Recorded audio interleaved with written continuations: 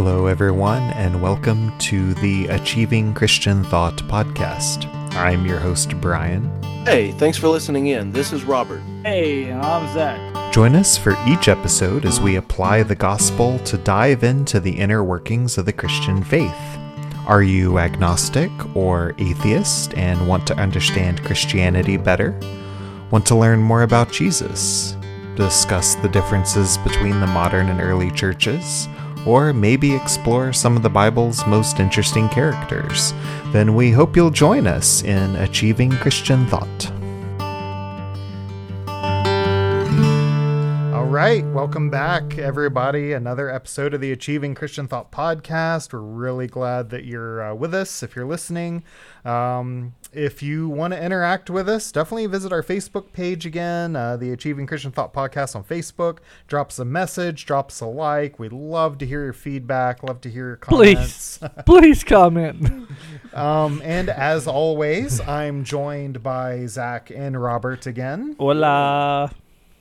And last episode, we had a very not deep dive, but just a very good conversation about Revelation and kind of end times and what does it all mean, all the symbolism, everything like that. Mm-hmm.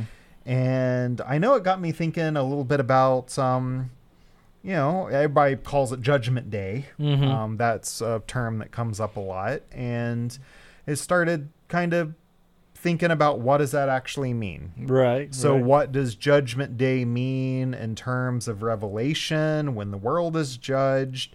But more importantly than that, when we die and we're presented in front of the Father, like what does that mean for us to be judged? I say that in air quotes because not really sure what that means. But as a believer versus a non-believer, right? Because that has very different meanings depending on when you're presented in front of God, if you're a believer or not. Things are going to go very differently for absolutely. So the whole lake of fire, that's not something you want to experience. But I do know that a conversation I had recently was talking about kind of facing God after death and kind of wondering about all the shame and all of the sins and everything we've kind of done wrong and how it would be very hard to face God with that. And when you're judged per se, and then how that's kind of a scary prospect. But then, I started thinking back, well, when Jesus dies, or when Jesus died for us on the cross, his perfect resume, because that's a term that gets used a lot, is transferred for ours. He takes on our sin. We're given a spotless record. And when God looks at us as believers, he sees the holy, perfect Jesus. Right. And so when we die and we're presented to God, does he judge us based on our mortal sin here on earth? Or does he see that perfect record and it's not a shameful admonishment, a retelling of our greatest, sins, and this is everything you've done wrong and this is how bad a person you are. Right. But go on in. And so I guess, kind of as a follow-up to Revelation and Judgment Day and all this, I guess kind of let's dive into what that judgment looks like. What does that judgment mean? And what does that look like to a believer versus a non-believer when we go? Or even if the rapture happens in our lifetime and the world ends. And so, interesting to hear your thoughts on that. Yeah. So there's one thing that, and it's Paul that talks about it. And I believe it's, Romans, 1 Corinthians, Romans. It's one of those longer letters. Talks about like how to live is. I think it's. Well, I'll just say whatever. So whereas live to I will edit it in. yeah, edit this out or edit it in, yeah. But it says like, whereas to live is to serve, but to die is to be with Christ. So there is the aspect, and then there also is the other aspect of it where it says, for as a man appointed a man wants to live and then die, then after this the judgment. So I think there's definitely two different, I guess you could say, faiths, so to speak. You have the believer who should not fear death. As Paul said, it's like to live is to serve the body of Christ, but to die is to be gain because you're with the Lord. And that was one thing that he said that he struggled with was it was better for him to be with be with the church at the day and the time, because he could be a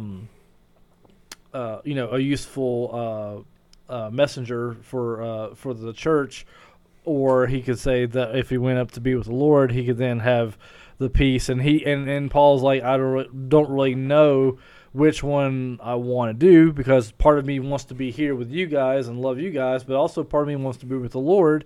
So you can kind of extrapolate that and go, well, I mean, Paul's not really afraid to face the Lord, so if he's not really afraid, because this is a guy who persecuted the church at the beginning, and not only did he we've talked about this multiple times, and he murdered people, or had people murdered. If even though he didn't do it, he was behind people who did it and supported people who did it. Mm-hmm. So if Paul was actually looking forward to being dead, it would stand to reason that he wouldn't face some sort of judgment because of his previous acts, if that makes sense.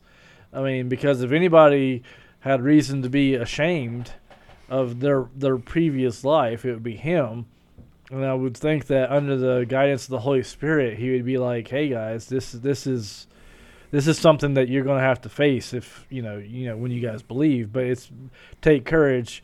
You don't go to hell or something. Like it would make sense that he would then kind of like say like, okay, well, I don't want to die just yet because I don't want to face this. But he doesn't say those things. So in my head, it's like, well, maybe like there's some sort of talk of like rewards or something like that, and maybe you could even see sort of like what you could have done, see the opportunities that God gave you and that you chose to do the opposite, and maybe there'd be something like that as he gives out rewards. But I would still say in my head it sounds like that he would definitely not hold us accountable for our sins, because it's like Jesus died for our sins, and when that happens, as you mentioned, like his record becomes our record. Not that God gets spiritual amnesia and like forgets all that you've done, but he looks to Jesus. He doesn't look to you, and he sees Christ's sacrifice as perfect and good and totally pays the debt, so to speak, for that. So, but that doesn't give everybody who's a believer free reign to sin. Right. Yes, absolutely. That doesn't. Yeah, it's not like, hey, because that's one thing Paul talks about. He's like, that doesn't mean like because I have the freedom to do it, therefore I should do it so that grace may abound. No, God forbid, do not do that. But I think it's safe to say, like, and Robert, you can extrapolate more on this, because I feel like we could talk. Maybe we could talk about the believer. We could talk about that the first little bit, and then we'll come back to the unbeliever. Oh, yeah. So you want to give your thoughts on believer? Yeah. Judgment, and we've touched on this in the last couple minutes. Judgment for a believer just means something entirely different for an unbeliever. The word judgment, now usually when we talk about it in churches or we hear it on the radio, and right before we started recording, I was talking about the cliche crackling radio preacher. You've either heard it on your own radio or in movies where a character is driving in the pouring rain and somebody's preaching hellfire brimstone over a crackly radio while they're trying to find some music in the car. But when we hear judgment in those contexts, the cliche church context is just kind of like a rite of passage where you've got to pay for the things that you've done. If you haven't paid enough, if you haven't gone to church enough, if you haven't done enough, you've got to do something to earn your way in. And judgment is the idea that, and we've already talked about the shame being thrown back in your face, but basically judgment, the word itself just means an assessment. Honestly, if you think about it, now this is on a much less grand scale, but for anybody who's employed for any length of time, we already have annual reviews. And so there's kind of a judgment day right where you work, but it's definitely not on such a grand scale. But for a believer, it's just an entirely different ballgame. I believe that there are 2 different levels of judgment in Scripture. The first one is just a basic black and white judgment. Now, all human beings are condemned, period, from birth. And the good news is that through Jesus, that condemnation is taken away. We quoted Romans before we recorded, Romans 12:1. There's therefore now no condemnation for anyone who's in Jesus. Amen. Now, what's interesting is the Greek is a lot more emphatic than the English. What that means is, in the Greek, it uses a specific root term for that. It's not only is there no condemnation, but condemnation's not even possible. And so no matter how much you fight to have condemnation, if you're in Jesus, it just doesn't exist.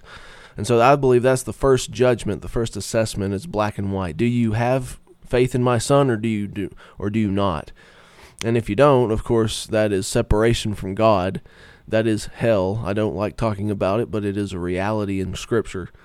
And if you have Him, of course, that is reunion with Christ. That's being allowing that bridge to be repaired with Him. And then you've got the second tier judgment, which is much more in-depth. That is the one I believe Jesus is warning about. When you see Him in the Gospels, He's constantly preaching about the fact that every word is going to be scrutinized. Every deed is going to be scrutinized. And what that judgment is for humans who are believers, it's not trying to distinguish whether you've earned something or not. It's literally taking someone who is already saved and trying to determine different levels of reward, kind of like a standing ovation in heaven for what you've done. The idea that, somebody who has done the amount of work as, a Billy Graham or a Thomas Aquinas or a St. Augustine, their acts and deeds are going to be scrutinized. Not just the deeds themselves, but their very motives. And Paul uses the metaphor of kind of burning wood away to see what lasts. And so he says that the false words, the idle words, the time that we've wasted, the deeds we did that were either bad or good deeds with bad motives, all these are going to burn away, and anything that we have left, if there's anything at all. Someone who completely threw themselves headlong into ministry, Mother Teresa type, or even someone who got saved and then squandered the rest of their time. He says both are going to be saved. Both are going to go into heaven. They're going to both enjoy the presence of God. They're both going to be in the same exact realm as one another. But the difference is the one who did the more is actually going to receive a larger reward to take with them into heaven. And he actually says that those who have a very, very small reward or none at all will be saved, but saved by the skin of their teeth. And it'll be a little bit of an embarrassment for the person, but in the moment, he's basically saying that the person will simply be grateful to be saved because they'll realize they don't deserve that. And what it is, it's not trying to make people jump through bigger and larger hoops. I know that has been manipulated a lot, the idea of judgment. Therefore, you must do everything. You've got to not do everything. You've got to give more. You've got to act more. You've got to avoid more in the world, and it becomes honestly, it just becomes a grueling affair trying to please that mentality. But the healthy way to see the judgment, the in-depth judgment. It's really just a loving way to give Christians inspiration to serve their Maker. Now, thankfulness for being saved is the ultimate motive for those who desire to serve and appease Christ. Now, Christ himself, though, has promised these rewards as an incentive for people. The idea that your life, if it is lived out for Christ, will not be wasted, because that's the life that will receive higher rewards that you can keep. All the rewards of the world will pass away, but the heavenly rewards will be there forever and ever. And that was meant to be an encouragement and a comfort to those who are worried about their lives being thrown away at the hands of angry Romans, at the hands of hateful pagans, who are literally trying to kill them, imprison them, squander them. And Paul was saying that these rewards are there so that you don't have to wonder if your life was thrown away, if it was ended in a martyr's death, or if the years of your life were spent in a ministry that seemed to be climbing uphill. He said no matter what you do, those rewards are going to be there. That time you spent and nobody got saved, nobody received the message or responded to it, or it was really meager and you were discouraged by it. He says that all those things are actually going to be rewarded in the end. Therefore, you don't have to worry about the days of your life being squandered after you've received your salvation. And so we've got that judgment to look forward to, because every second that you do spend with a good motive, doing something genuinely out of love for Christ, not trying to earn heaven, but simply saying thank you to him for giving you heaven, those rewards are going to be given to you, and you can't lose the rewards. It's not like you're going to go owing any more debt in heaven. You're going to get a little bit, or you're going to get a lot, or you're going to get something in between, but everybody's going to go to heaven with something, and if nothing else, you're going to go with Jesus, and Jesus is enough. Yeah, I was going to ask about that, because it sounds like, because being a sinful human, a mortal, it falls into the trap of, it seems like there'd be people out there who, the overachievers, who are doing all this stuff not necessarily because they're grateful to God or want to bring glory to God, but they're just like, I'm just trying to rack up as many points in heaven as I can. Yeah. And so I want the jewels. Yeah, and so I guess, how do you fight? Because, I mean, obviously we're supposed to do everything for the glory of God, and like you said, for the love of Jesus, and because, we shouldn't do something for the reward. We should love each other. We should spread the gospel because we genuinely in our hearts want to, for the sake of our fellow man. But, how do you fight that temptation if that is something that you're thinking about?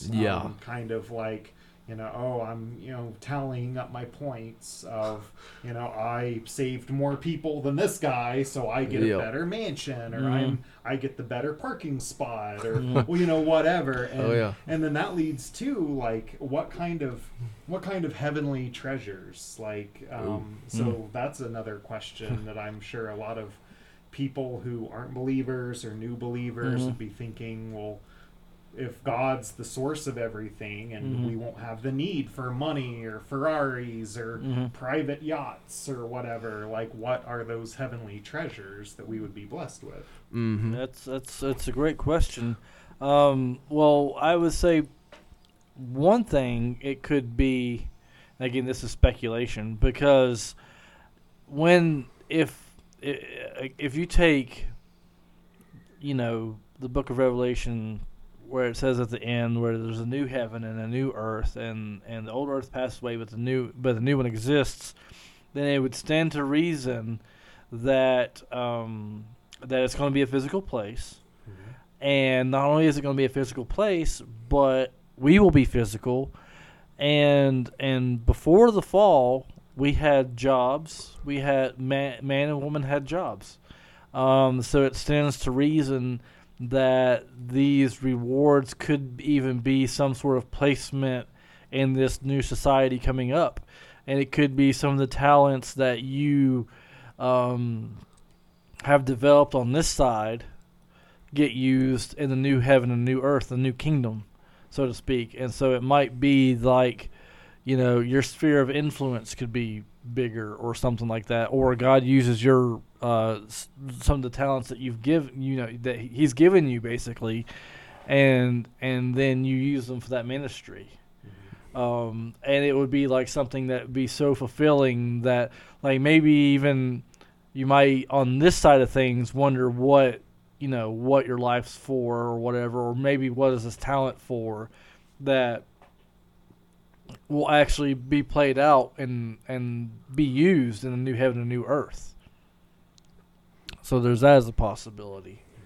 And then you also have the possibility of seeing, like, again, going into a different idea of maybe like God showing you kind of like how you influence the world in a positive way, like, and seeing the people that you impacted in a positive way as well, and came to become believers. Like, you seeing that, like, God's like, okay, in this instance, you did it for the right reasons, you did it for the right motives, and because of that, this person eventually became a believer. And here's your part that you played in that.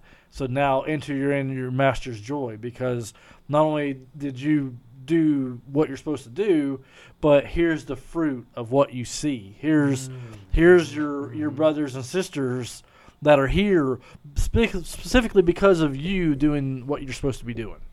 Oh yeah, it's great stuff, great ideas. And one thing I can definitely say, and like you said, speculation, the idea of accolades, the idea of heavenly applause, the idea of spending time with people that you had a hand in. Mm-hmm. One thing I can say for absolute certain, no, maybe it's not absolute certain, but I just really doubt it's going to be material things golden speakers and a cool new watch. I mean, that falls right into the trap you were talking about, Brian, is I'm going to build this up. I'm going to get myself a nice pad in heaven. Mm-hmm. And it's a constant danger to want even the non-material rewards I do think they are. Mm-hmm. And the best safeguard is to just look at your motives, constantly assess your motives, because someone could become the next Billy Graham, and if their motives are wrong, if they just wanted the fame, if they just wanted to rack up points in heaven, if they just wanted to impress their brothers and sisters, the whole thing's going to burn away, and that would be a disaster. And honestly, in a way, it kind of evens that out really well, because definitely God knows what He's doing when you think through the whole thing. It's a pretty neat system. You've got an incentive to obey, because it's the promise that God sees, and God will reward those who go completely unnoticed in this world. I remember there's a book by C.S. Lewis, The Great Divorce, and it's a phenomenal story about it's an allegory through heaven and hell, and this young woman is ridiculously famous in heaven, and the narrator asks what she did to become so famous, and they just said, well, she was small on earth, but she was very, very faithful in the slums of England, loving and leading people. But now she is famous because of everything she had done for Christ. But it's this promise that you will be noticed. But once you swing into the temptation of doing a little too much for the wrong reasons, you're always wanting to save one more person than your neighbor. You're always wanting to plant one more church than your neighbor. Witness one more time for your neighbor, not for the sake of witnessing to the person, but for the sake of saying you did it. That's when it's on the other side of the scale. It's also really strong incentive to learn when to chop off the fat. Stop burning the candles on both ends. Stop doing everything. And knowing when to do less, because it'll be healthier. Because God knows. God knows you're not doing it for the right reasons. Yeah, it's like, oh, you think you're hiding your motives from me, but you're not. Oh, yeah. And one of the fiercest things we can do as human beings is when we hide our motives from ourselves. There have been many times, I thought, I need to do this. This would be great. And then I realized I was just doing it out of a sense of guilt, out of not doing enough, or out of sense of this peer pressure that's in the church that, like, if you're not part of this program in the summer, you obviously hate Jesus. They would never say it, but that's the message you get. That's the tone that comes across. That's the tone that comes across. And then you realize maybe Now, God still used it. He will always use it, and thank God if someone got saved through it. But it's possible. I've been part of massive evangelistic outreach programs where young people were saved, and every last bit of my reward in God's eyes burned away because I just did it, because I didn't want people to wonder why I wasn't there. That's deep stuff. and ouch, painful, heart incision stuff. And so it's always an incentive to keep things in the narrow, straight way. Yeah. Don't do nothing, but do something, but don't do it all for the wrong reasons. Yeah, and it's better to be lean in the sense of acts, if it means, one, you're spiritually healthy, and two, it doesn't puff up your ego. Like, it doesn't, like, kind of like what you're talking about, like, whereas, like, if you did something and it's like you're doing it because you feel guilty, it's like, it's not really the right way to be approaching this or whatever. Nope. So there's that.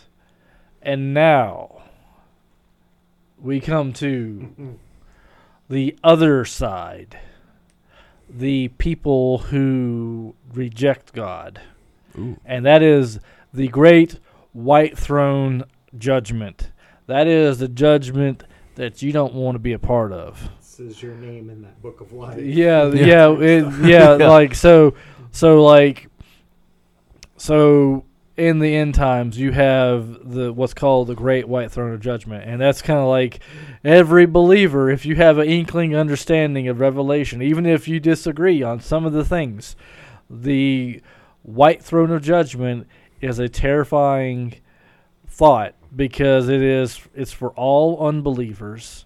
So essentially, at least, granted, there's a lot of opinions out there and a lot of interpretations, but so there's people who hold the view that, if you don't get saved, you don't believe God, you don't trust God, you reject God, that after you die, you go to a temporary hell, just like those who do believe go to a temporary heaven.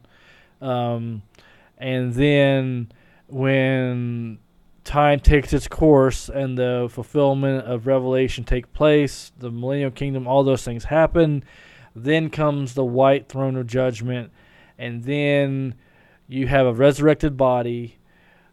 Both groups, the Christians, the people who believe God, get resurrected body, and then the people who are unbelievers actually get a resurrected body as well.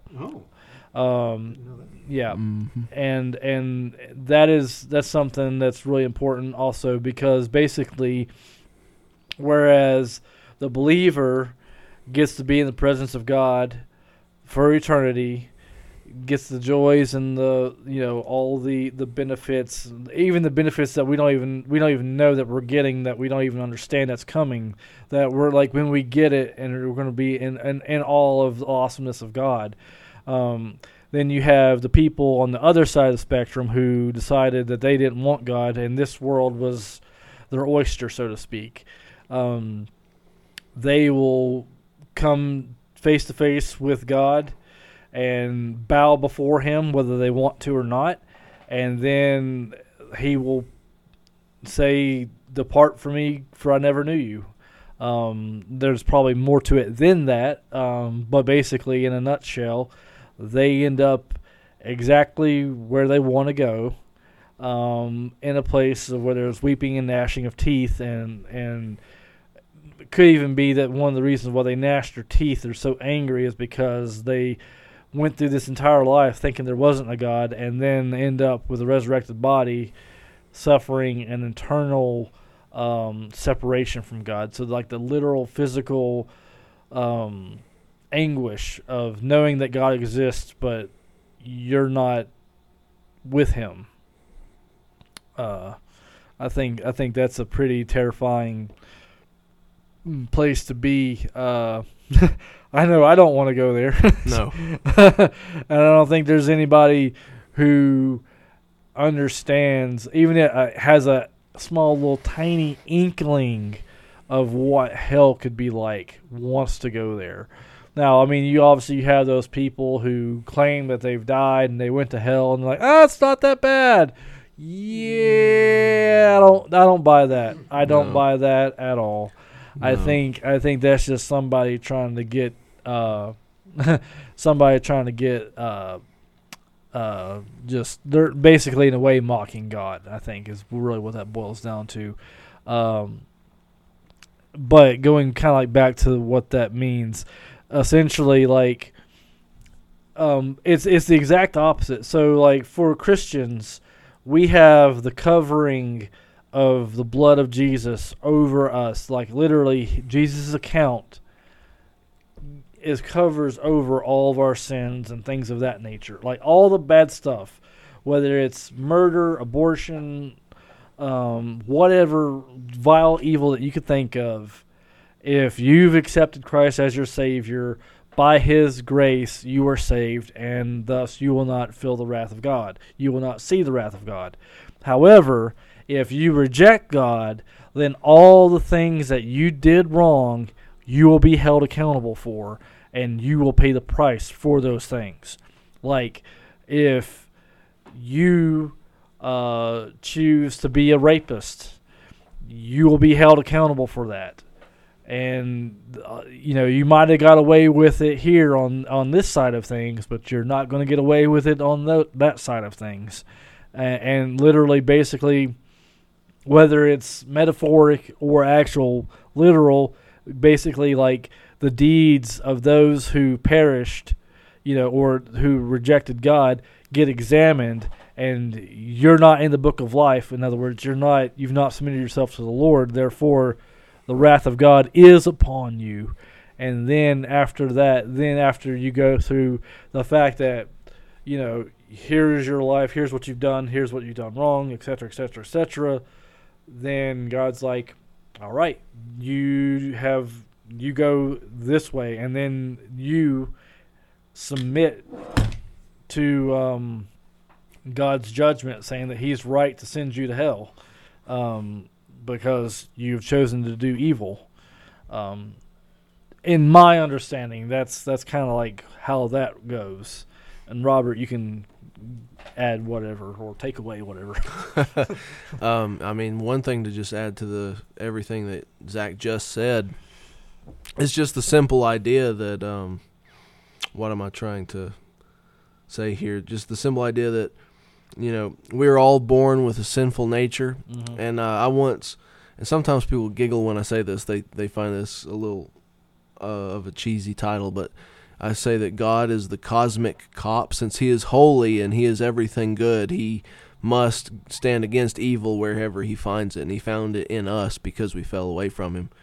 And so we've got this idea that every life that has been less than perfect, and by that it's literally every single life that has ever lived or ever will live, someone has to pay for those things in a penal sense, in the sense of God's courtroom, the economy of the soul, God's issue of justice. And there are reasons for all of this, but someone has to pay for that, and it's either going to be Jesus, because he's willing to pay for everyone who comes to Him, or you yourself are going to have to pay. Now, one big objection that we get very often is, why would a lifetime of sins, plural, lead to an eternal damnation? In other words, the way they see it, it's almost like you steal chewing gum, and they lock you in prison for life without parole. And they say that the punishment just does not fit the crime at all. On one level, I actually really agree with that. An eternity in hell does not fit the crime of a lifetime of sin. But the thing that actually puts you there is not the individual deeds and acts that you've committed. Now, Scripture makes it very clear that in judgment, you're going to have to account for all of those things. Those are all going to be piled evidence against you, but the things that are going to be piled against you are evidence of a deeper problem. These things are just the symptoms. It's like getting sick and you've got the sneeze and the cough and the headache. Now, you could plug up your nose, you could put salve down your throat, but you're still going to have a virus. And so the thing that takes you into this eternal state is the simple fact that you were born with a sin nature. And so one theologian put it to me, you do not go to hell for your sins, plural. You actually go to hell for your sin, singular. And the individual sins that you have to account for are actually just symptoms and evidence of the fact that there is a sin problem underneath. And so that's one reason I believe God allows some heinous things to happen by human free will, is that evidence is going to rack up against them, and there's not going to be anything that they can say. They chose to abduct the child. They chose to kill that puppy. They chose to cause harm for their own gain. They chose to do this and that, and the list goes on and on. But because they have chosen to do it, they have no reason to claim that God is false in his accusation of the heart. You don't have to do those things for God to see the heart, but those things definitely make it completely impossible for the human to deny. And when we all stand before God, we're either going to be thankful that his son paid that price, or we're going to be absolutely terrified that the time has come. I mean, it's chilling to think that, and I know we've talked about it on the show before, but the encounter of Jesus with the demoniac, and the legion says, "Please, Lord, don't make me pay my debt right now. The time is not yet." I mean, it would be terrifying to imagine the voice, the same sentences spoken by a demon are in the voice of those we knew. And so, and yet they had a way out. The demons didn't, but we did, and we didn't choose it. And that's the message of the gospel. And if anyone says it's unfair, yeah, it's totally unfair. The world is unfair, and nothing else is very fair. If we tried to be totally fair, everyone would go to heaven for free, but it wouldn't be just. And the reasons for all of this is, if you had heaven full of the Hitlers of the world, of the rapists of the world, the Napoleons of the world, without any sense of remorse or repentance, if you were stuck with Jack the Ripper next door to you, that would not be heaven. That would be chaos, not on earth. That would be chaos after earth. That would be the purge that never ends. And so what God was doing is he is collecting those who are willing to bend the knee, those who are willing to bow the back, those who are willing to submit in heart and in deed and in mind and in thought to who he is. And those are the ones who are willing to live in heaven and call it heaven, rather than being upset because their lives are so restricted by the moral code that God demands. And so those who are willing to be servants can be servants in the kingdom, and those who aren't willing to be servants, they don't have to go to the kingdom at all, but they're being warned very frankly that there's only one kingdom worth going to. And this is the great shuffle of souls throughout Scripture, throughout history, in salvation history. It's those who either have him or don't. And those who do not have him, they're not going into some torture chamber. He's not, condemning them to, never-ending reruns of Saw movies. They're not on a table shrieking their heads off. If you see a medieval painting, admire it for art. Bask in the intelligence that painted the picture, but don't take that as your fourscore view of what hell is. He's not up there cackling with his hands wringing because he gets to see a bunch of naked heretics burn and get tortured and stabbed and ripped open. No, these people are tormented simply because they are no longer in the presence of God, who is the source of all good. And he's begging the world, while they have a chance, in your own free will, please take me. I am here. I am here. I won't intrude on you, but if you want me, here I am. And he always pursues.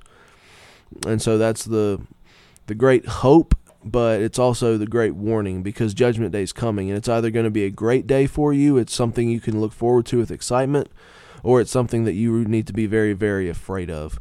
And when we say it, when Scripture says it, we don't try to make your hair stand on end to the point where you're trying to jump into the arms of Jesus just to escape hell. It's just trying to get you to understand the position where you're in. This is where you are headed, because without understanding the position you're in, you can't understand what you need. You can't understand your need for a Savior unless you absolutely understand the status that you have as a sinner. You are going to be separated from him because you can't be in the presence of perfection. But the perfect one made a way. Are you willing to take it?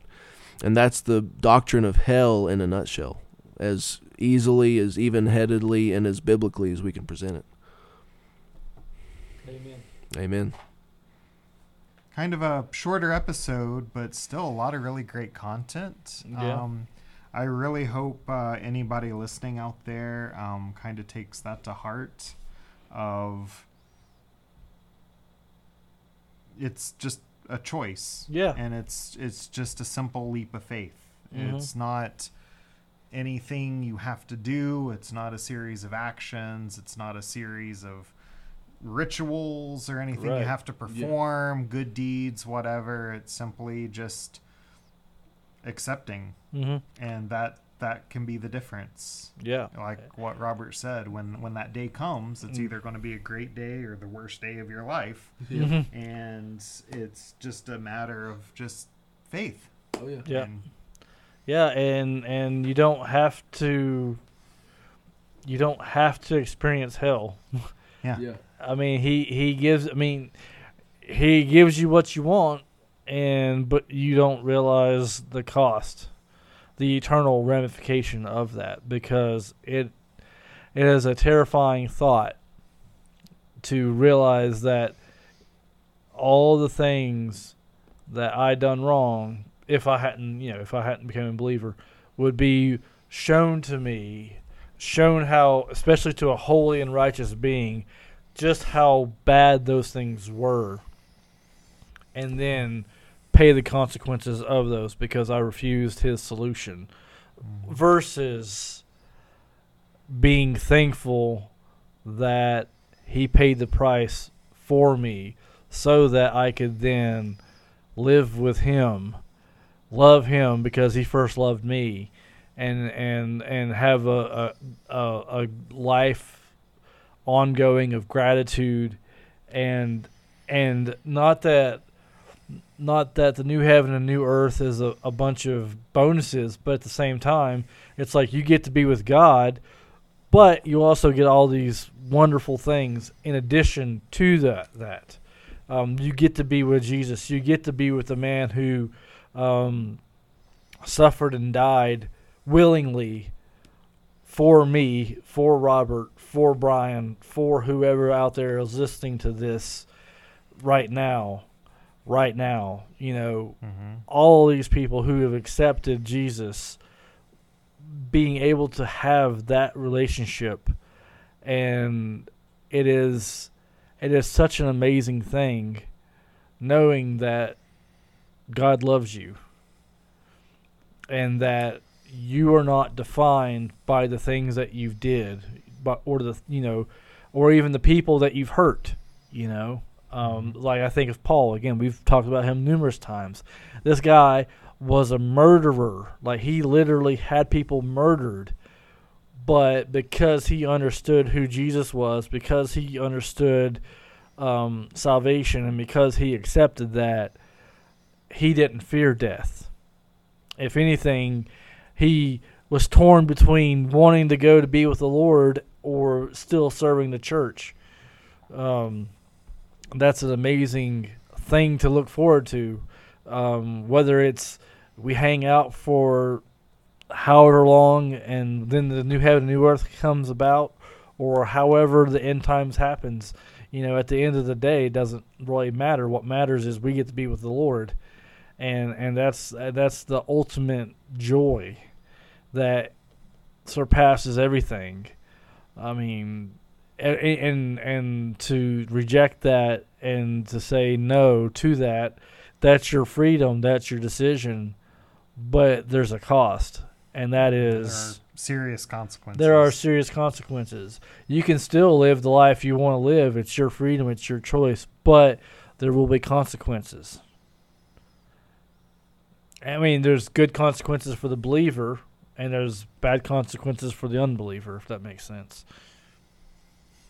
And to kind of go back to what Robert said on the flip side of that, and this is part of it being totally unfair, but and to an extent that's, you could go through life trying to be the best person possible. You volunteer, you feed the homeless, you adopt all the puppies, you help old ladies cross the street, and you kick all the cats. But I mean, you could be the most, try to live in your eyes the most perfect life that you can, but in the end, God's going to, he'll still say, get away from me, I don't know you, if you haven't accepted. Right. So it all comes down to that, and so that's the only thing that matters. Yeah, and I'd even argue that if you try and put all these efforts into being the best person, et cetera, the second you have a bad day, that ruins it all. I mean,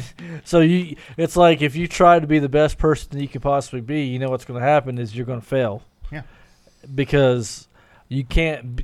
There is no human being that will be perfect all the time. There's only one. There's only Ever. one.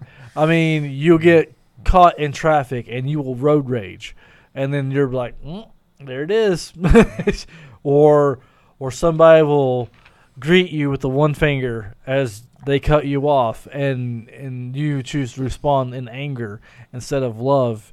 I mean, it's impossible. Yeah, it's absolutely impossible to do those things, to be that perfection apart from a holy God getting a hold of your heart and changing you. And even then, you still mess up. But it's God's grace, and it's sufficient. Yeah, I know. I had a conversation with someone, and we were kind of talking about faith and believing, and I kind of asked him, why wouldn't you believe? Mm-hmm. And he tried to come at it from a perspective, and I mean, I get it. To a non-believer, it's a totally valid question, but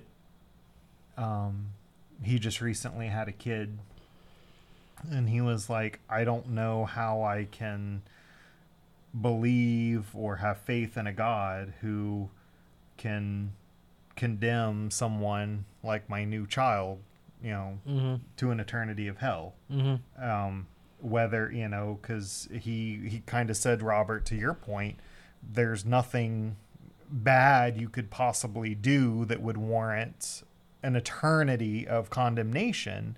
And he's coming at it from that mindset of, why would a just, loving God condemn somebody, especially, him looking at his new kid, saying, a kid who's done nothing wrong, who could grow up to do amazing things, live an amazing life, and then still be condemned to, and so to a non-believer, that does stick, that does resonate, because our logic, that you can kind of make sense of that argument, but it all comes down to, there's none of us through our works that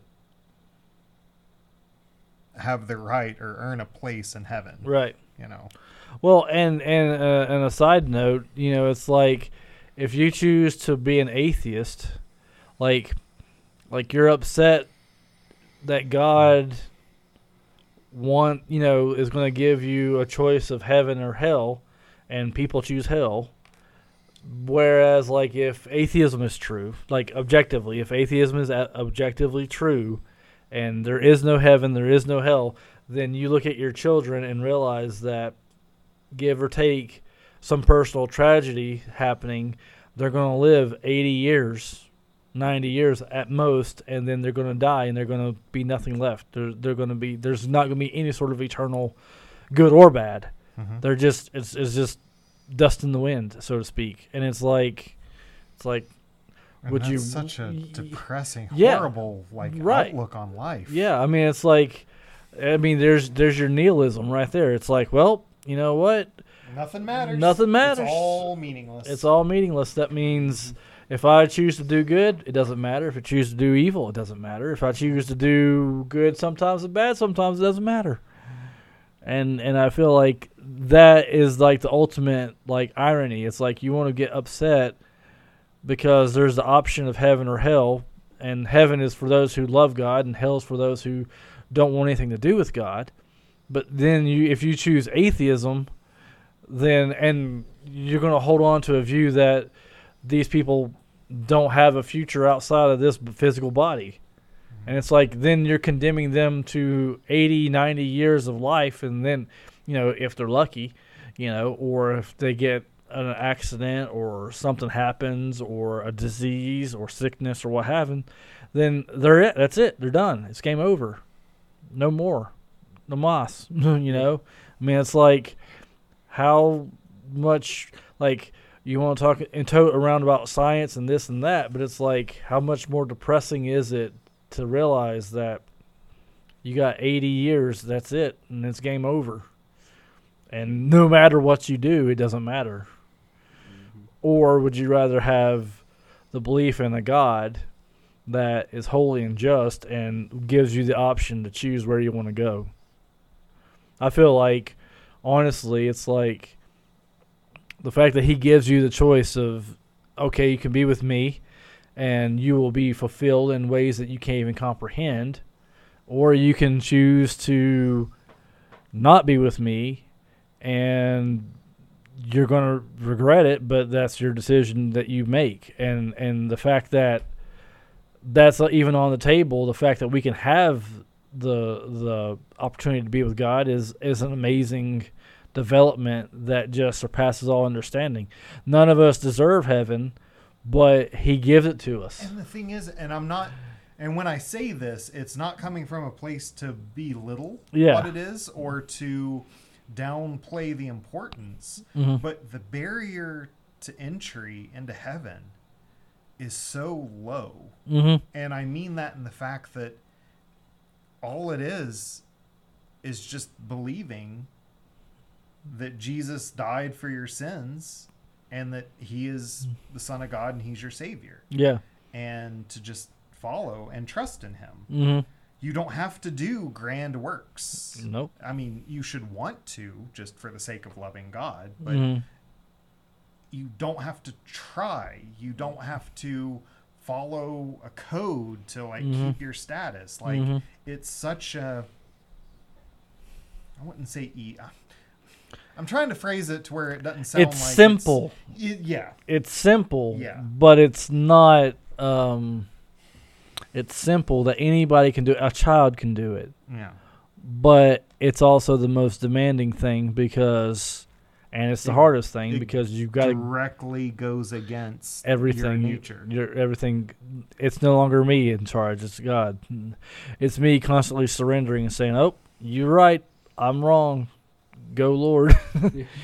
And that's why it just baffles me because I can